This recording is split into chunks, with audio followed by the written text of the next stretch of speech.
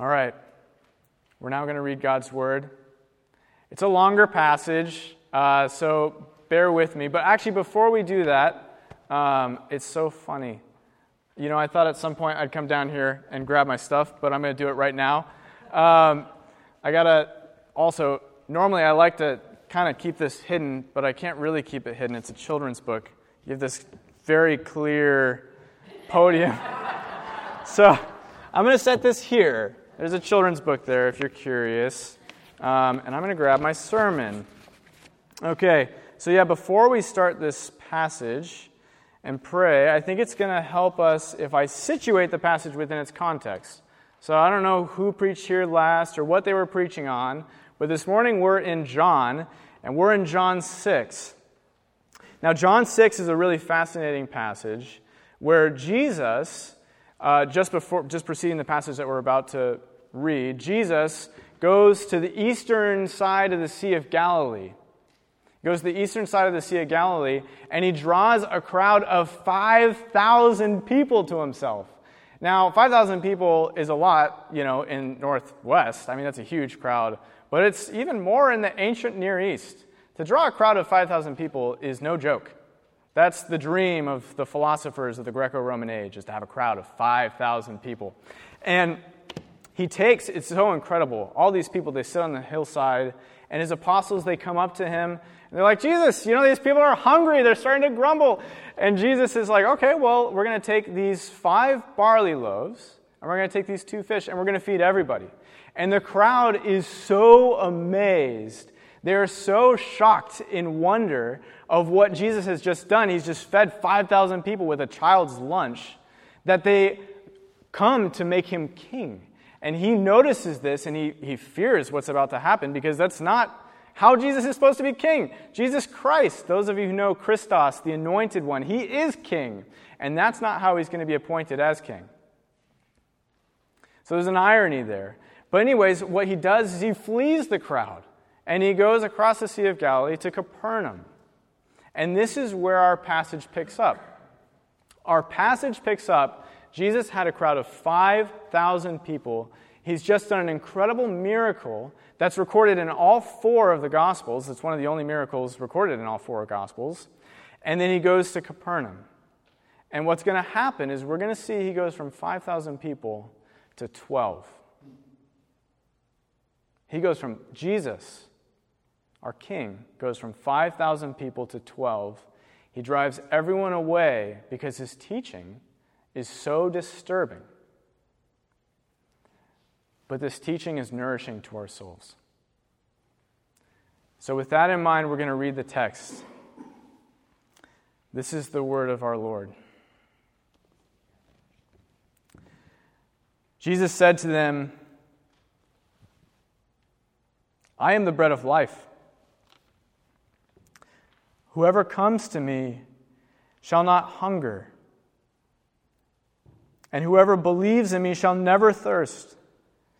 But I said to you that you have seen me, and yet you do not believe. All that the Father gives me will come to me, and whoever comes to me I will never cast out. For I have come down from heaven, not to do my own will, but the will of him who sent me. And this is the will of him who sent me, that I should lose nothing of all that he has given me, but raise it up on the last day. For this is the will of my Father, that everyone who looks on the Son and believes in him should have eternal life, and I will raise him up on the last day.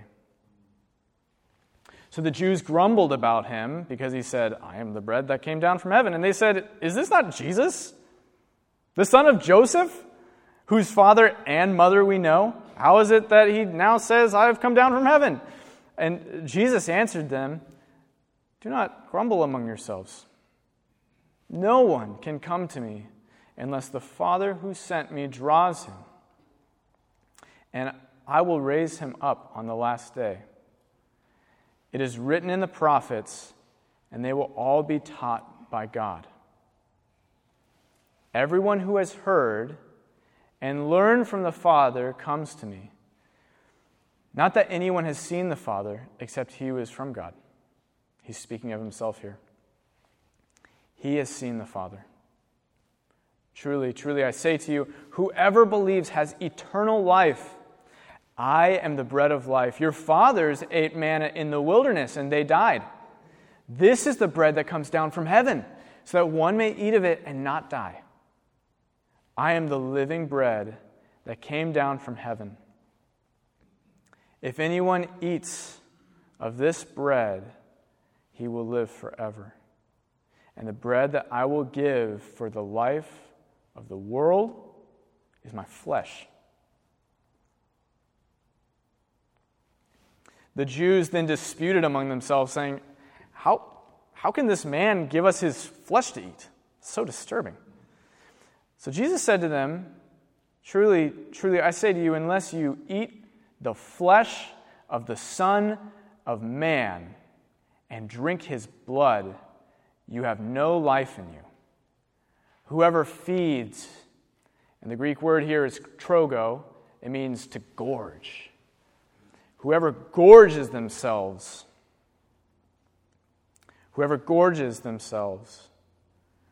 on my flesh and drinks my blood abides in me, and I in him. As the living Father sent me, and I live because of the Father, so whoever feeds on me, he will also live because of me. This is the bread that came down from heaven, not like the bread that the fathers ate and died. Whoever feeds on this bread will live forever. Jesus said these things in the synagogue as he taught at Capernaum. I'm going to pray real quick. One more time.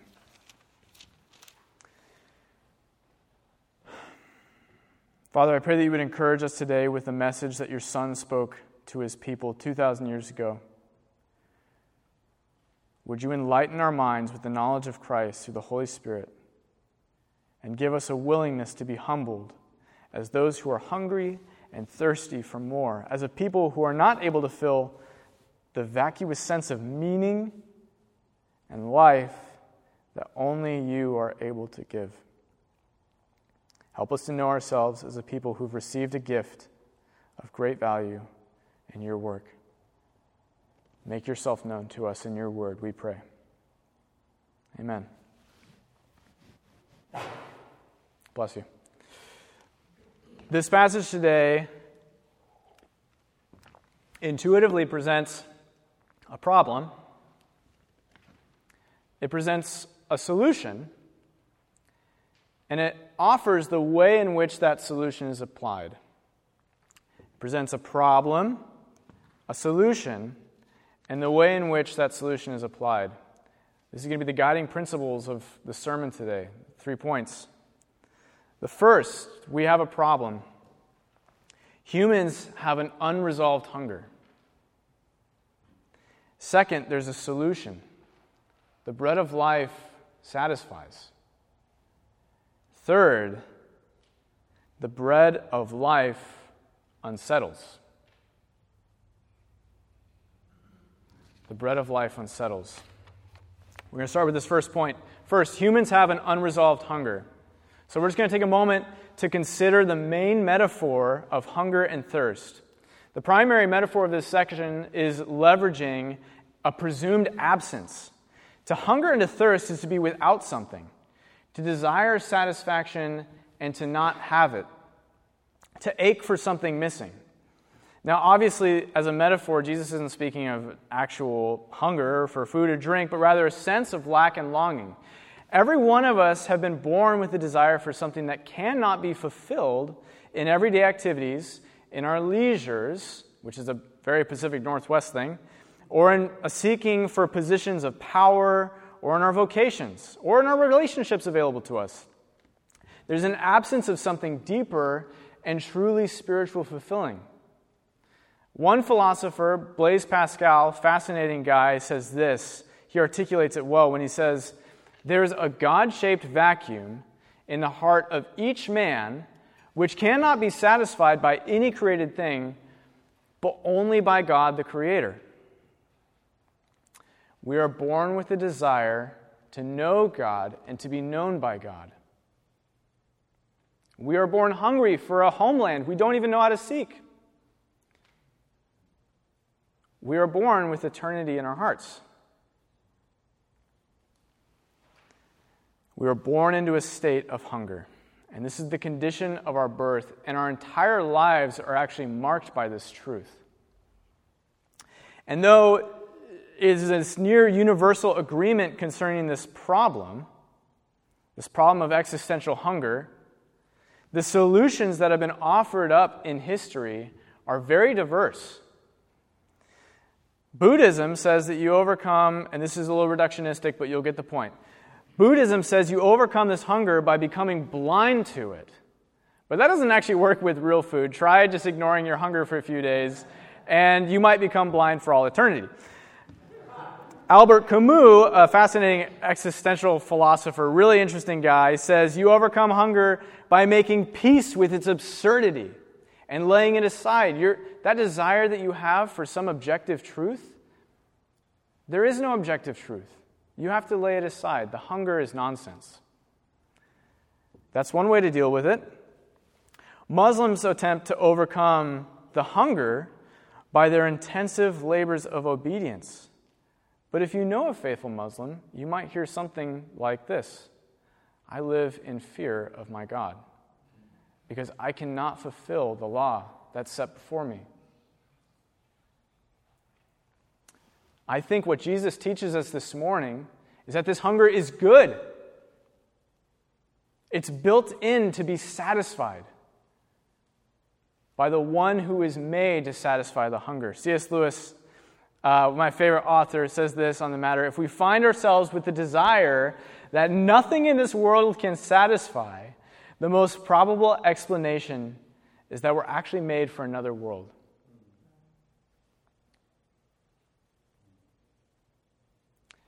I believe that Christ offers a compelling solution.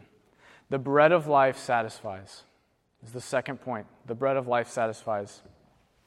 We're going to take a moment to look at verses 41 through 51. This pulpit's also smaller than I'm used to. All right, 41 to 51. So the Jews grumbled about him because he said, I am the bread that came down from heaven. They said, is this not Jesus, the son of Joseph, whose father and mother we know? How does he now say, I have come down from heaven? Jesus answered them, do not grumble among yourselves. No one can come to me unless the Father who sent me draws him, and I will raise him up on the last day. It is written in the prophets, and they will all be taught by God. Everyone who has heard and learned from the Father comes to me. Not that anyone has seen the Father, except he who is from God. He has seen the Father.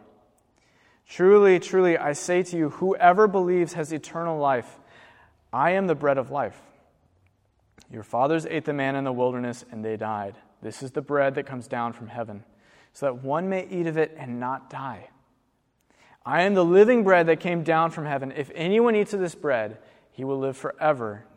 And the bread that I will give for the life of the world is my flesh.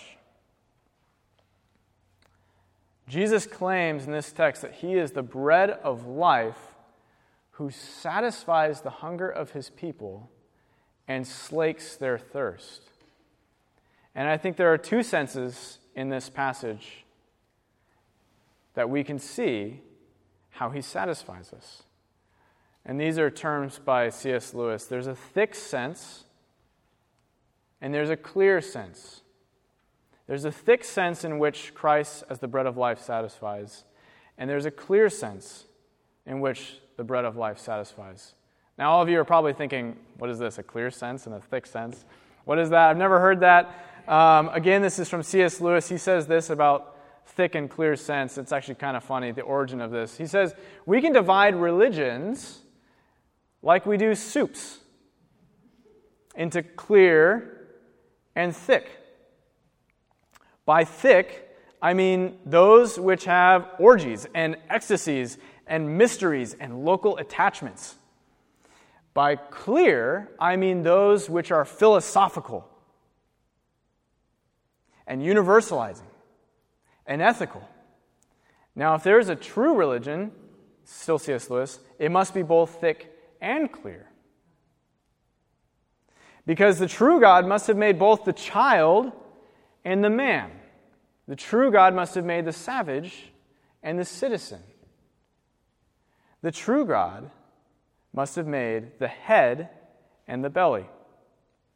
Christianity takes a savage convert and tells that person to obey an enlightened universalistic ethic. It also takes, and C.S. Lewis is still speaking of himself here, it also takes a 20th century academic prig like me and tells me to go fasting to a mystery and to drink the blood of the Lord. The savage convert has to be clear. And I think all of us would probably be lumped into this, we have to be thick. Christianity is thick and clear. It is immanent and it's transcendent. Let's start with the clear of this passage. First, the bread of life satisfies in a clear sense. It is intellectually stimulating, and it answers the questions of humanity in a cohesive system of thought. Some of the major questions throughout the history of philosophy have looked like this. How do we reach beyond ourselves into the realm of absolutes? How do we as people change? If there is a God, how can we know him? This passage speaks to those things. Jesus confirms that there's something beyond our plane of existence. The issue that the Jews take issue with, the thing that the Jews take issue with Jesus here, is that he says, I'm from heaven. He comes from this place, this other, and he comes down to earth. There is an other beyond this physical, corporeal realm. And Jesus' solution when it comes to knowing God, beyond the veil of what we can see, is this. God has to come down. He has to make himself known to us. He has to put on flesh. He has to become bread. Now, there are more things that we could say about this passage and the Christian system of thought here, but suffice it to say that Jesus in this passage presents a portion of the beautiful, cohesive Christian worldview which sets this religion apart fundamentally from every other religion. Jesus affirms there's a God. He states that we cannot get to him, that we need God himself to come down to us. And he comes down as the bread of life. But the bread of life isn't just a cohesive philosophy. It's not just intellectually stimulating. It's not some hypothetical worldview. It's real and it's tactile. Jesus, as the bread of life, satisfies in a thick sense. He satisfies in a thick sense. So we, as physical creatures, need more than a philosophy. Regardless of what our cultural context says at this moment, we have an actual embodied guilt. We wrong one another. We wrong ourselves. We wrong God. And to some extent, we kind of wrong our cosmos, the created world that we have been called to be stewards of. And guilt, normally, when we think of it in our context, we think of a feeling. Guilt is not a feeling. Guilt as a feeling can accompany what guilt actually is. Historically, what guilt has been referred to is a legal deficit. If you run a stop sign, you are now guilty before the state. And you have a legal deficit to the state that you have to pay in order to be in right standing with the state. That's the kind of guilt that we have as physical creatures. Now, God did not leave us without some sort of system to deal with this guilt that we have. God set up in the ancient Near East a sacrificial system for dealing with the actual guilt of breaking the moral law. And interestingly enough, our passage today actually hints at Jesus' sacrifice. So John chapter 6, what it starts with, is it starts by reminding people that the Passover is coming. The entire chapter that we've read is marked by this. It's colored by this. For those of you who don't remember what a Passover feast was, it was an appointed feast where a lamb would be taken for each household and would be killed at twilight. It would be roasted and consumed and eaten in haste. in remembrance of the Lord's grace in passing over the houses of his people and not killing their firstborn when they were in Egypt. The blood of the lamb becomes a sign to the people that reminds them of the Lord's grace in sparing his people and in setting them free. Do you know what John the Baptist calls Jesus in the book of John? He says, the Lamb of God.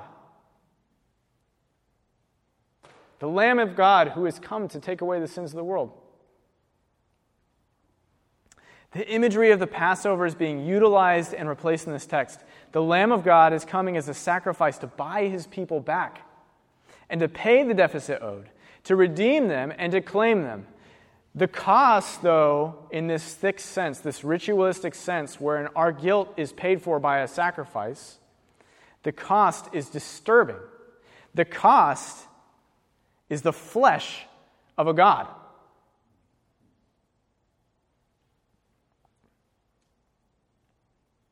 Further, to receive the gift of eternal life freely given, we have to eat of the bread of life. Jesus says that the bread that he gives for the life of the world is his flesh. Christianity is not just a clear religion.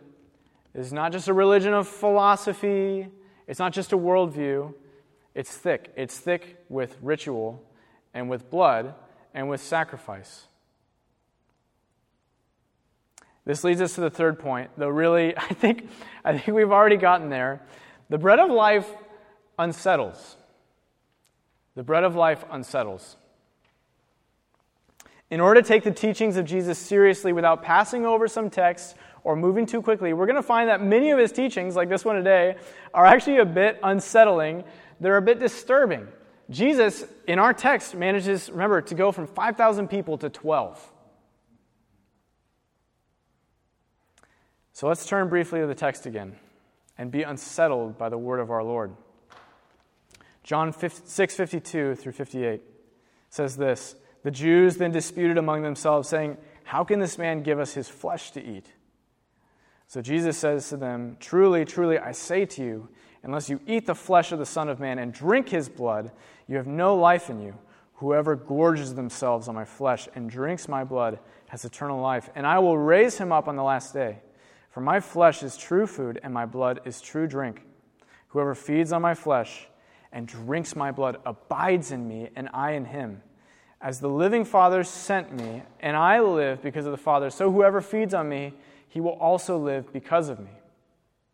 This is the bread that came down from heaven, not like the bread the fathers ate and died.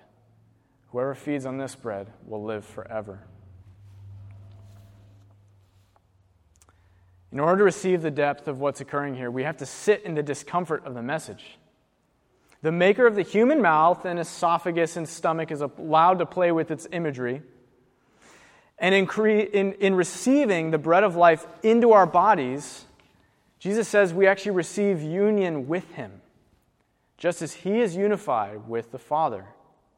The true life is available to us only in the breaking of his body, in the shedding of his blood, and in the consumption of his flesh. This is where I would pull out the Unknown children's book. I was reading this book with my daughter the other day. We were doing bedtime. We're kind of sleepy. I'm like, "Okay, Hazel, pick out your 3 books." And so she picks out this book and 2 other books. And I'm like, "Oh, Whale Fall Cafe. This is so cute. Look at this." Those of you who can't see it, there's a little shark here, and he has a cute little red hat on his head. And, there's like a little flounder, and he's eating a squid. It's like, oh, this is cute. My daughter loves sea creatures and animals, and she'll probably be a veterinarian. We open it up.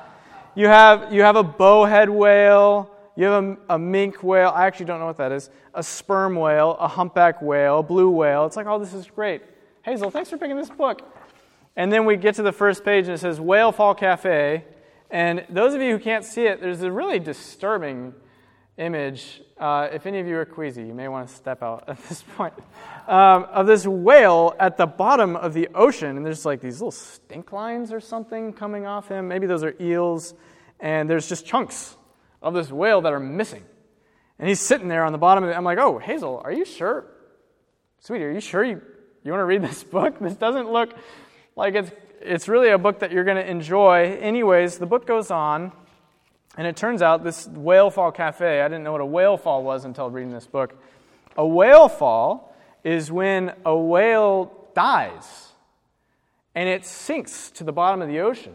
Now, a small whale, an orca, represents around 3,300 pounds of food. That's a huge amount of food for sea creatures to come and eat. But a blue whale represents around 330,000 pounds of food. That's a lot of food. So a whale fall is the process by which a whale dies. It perishes and sinks to the bottom. You guys can't see this. I'm reading this with my daughter, and I'm like, oh, this is so bad. She's going to be scarred. And so there's these little sharks and these barracudas coming, and they're taking bites out of this whale that's sinking to the bottom of the ocean. And it gets to the bottom, and so normally the animals that live in the benthic zone, the lowest section of the ocean, they're eating little bits of food that fall from the sky, kind of like manna, actually, funny enough. And for them, a whale, let's say a 300,000-pound whale, represents around 4,000 years of food. It's huge. And so they start, feasting on the body of this whale, and it gets really disturbing. And anyway, so we keep going. I'm not going to make you guys read the whole children's book, but it keeps going. And after years, you'd think, oh, well, it's going to feed creatures for maybe 1 or 2 years, but it doesn't stop, actually. After years, 2-3 years, the meat of the whale is gone, and all that's left is this skeleton that is now on the bottom of this ocean. And these small, they're called Osedax worms, and these different forms of bacteria, they come, and they actually latch themselves to the bones of this whale.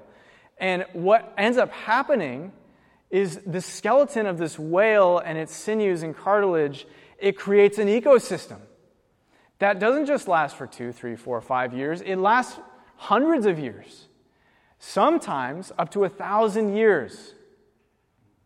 The body of a whale sinking to the bottom of an ocean can create an ecosystem lasting up to 1,000 years. What can the body of a god do? A whale weighs 3,000 pounds. How do you measure the body of a god? The whale came down not out of some sense of will and duty, but out of its death. It just fell, it sank, lifeless, at the bottom of the ocean. Jesus came down to do the will of the Father from heaven. He went from incorporeal, infinite, to finite. He put on flesh. How absurd. The whale is eaten and creates a kingdom that lasts for 1,000 years, an ecosystem that lasts for 1,000 years. And then it dies, and it's gone, and it's forgotten. Jesus died, invites us to eat of his body, and he comes back to life again. He comes back to life again, and he rules and reigns over us. He is drawing us into this ecosystem that he has created with his body. He is the greater whale. Now, many of you at this point have probably remembered the Lord's Supper. I'm not going to do the Lord's Supper. John is going to do the Lord's Supper. But it's such a beautiful image of the union that we receive in him from his gift to us. What the Lord's Supper does is it actually reminds us, in part, that we have an eating disorder. We have a spiritual eating disorder. We have to allow ourselves to be unsettled by the body and the blood of Jesus Christ to receive what he has for us, instead of looking to our marriages, to our parenting styles, to sexual satisfaction, to education, to control, to the satisfaction of our vocation, to financial security or a new toy or new trends as a way to fill that void that we have.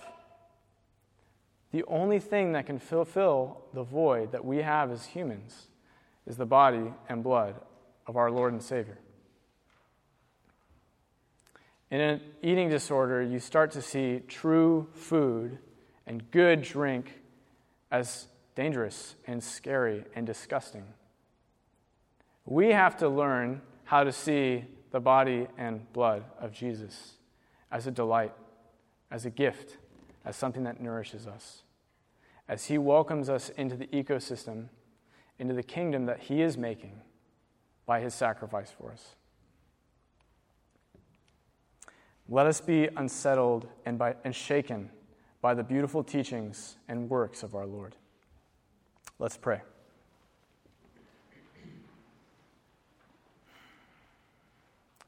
Father, we thank you that you have drawn us all here. We thank you that you taught us in such a way as to cause us to pause, to force us to think more deeply about this world and about your teachings. We thank you for your word. And Jesus, we thank you that you saw it fitting to become a human. We thank you that you might make yourself known to us. We thank you that you made the Father known to us, and that you offer to us the bread of life. Spirit, would you shake us and unsettle us, and would you grow us more and more reliant upon you in our day-to-day lives? Triune God, we need you always. Be with us, we pray. Amen.